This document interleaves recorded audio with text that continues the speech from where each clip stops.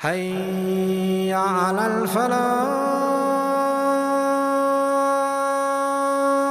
Islam has given so much of importance to community. Why?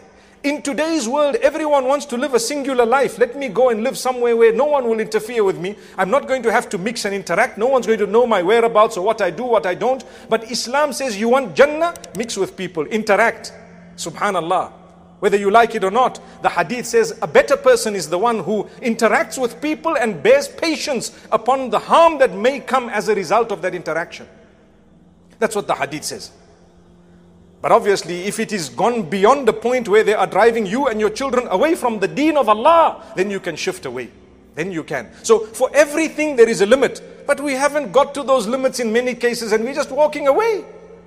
Why is community so important? Have you thought about the reason why the Prophet ﷺ says, Salatul jama'ati afdalu min salatil fadhi bi 27 daraja.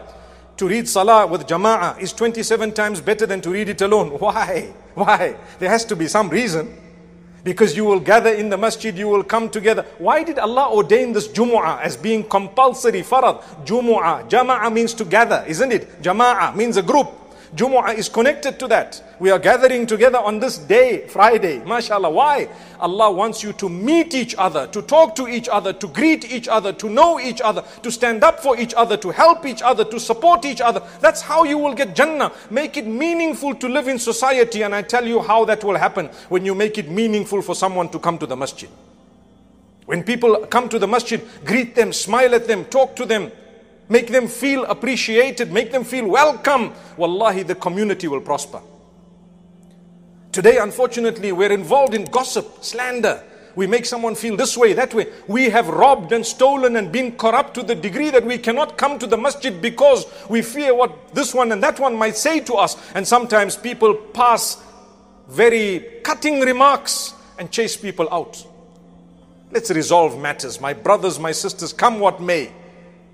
May Allah subhanahu wa ta'ala grant us goodness. And like I say, sometimes we will try and we will continue to try. If there is no response from the other end, you have fulfilled your duty unto Allah. This can happen. It can happen within family, within society. But that does not drop. It does not drop the status and the value of community, family, society in Islam. وَجَعَلْنَاكُمْ شُعُوبًا وَقَبَائِلَ لِتَعَارَفُوا إِنَّ أَكْرَمَكُمْ عِنْدَ اللَّهِ أَتْقَاكُمْ. Allah says, we created you in different nations, different tribes, etc. in order that you recognize each other. You may be different to recognize each other. The most honored in the eyes of Allah is the one who is most conscious of Allah subhanahu wa ta'ala. So, when Allah created us, yes, we will be different. There will be differences. We have a community, a society. Let's learn to help one another. Today we're going through struggles. Don't make it worse for someone. Either help or leave them how they are. But don't make it worse. Assalamu alaikum. My brothers and sisters, what happens with me is something strange and I'd like to share it with you. I do not remember a lot of the bad things that have happened to me. And when someone is nasty to me, I remember it sometimes for a period of time and then I forget it. And sometimes even some of the good things, I tend not to remember that which I do not want to remember. So if you ask me 5 years later, do you remember this? And I'll tell you, no, I don't. And it's because I chose not to remember it. And subhanAllah, somehow I don't remember it. And I just remember that which I want to remember. So I'm sharing it with you today to ask you for comments. What happens to you? Do you remember every small and big thing that has happened to you? Or are you also from those who has what I have, for example, to be able to not only delete things, but forget about them seriously? Yes, if there is a major matter, it's not easy to forget. But generally you meet so many people, so much happens, you have negativity, you have people who say nasty things, and you have many who praise you and say good things. A lot of that actually doesn't mean much in the eyes of Allah subhanahu wa ta'ala. And so I've realized I'm a much happier person. I'm so content. I concentrate on a few things in my life, myself, my family, those who mean most to me, and I do good work for the sake of Allah. And after I've done it, I tend not to try and remember every detail forever, because it's written. The angels have got it down. Allah knows about it, and that's enough.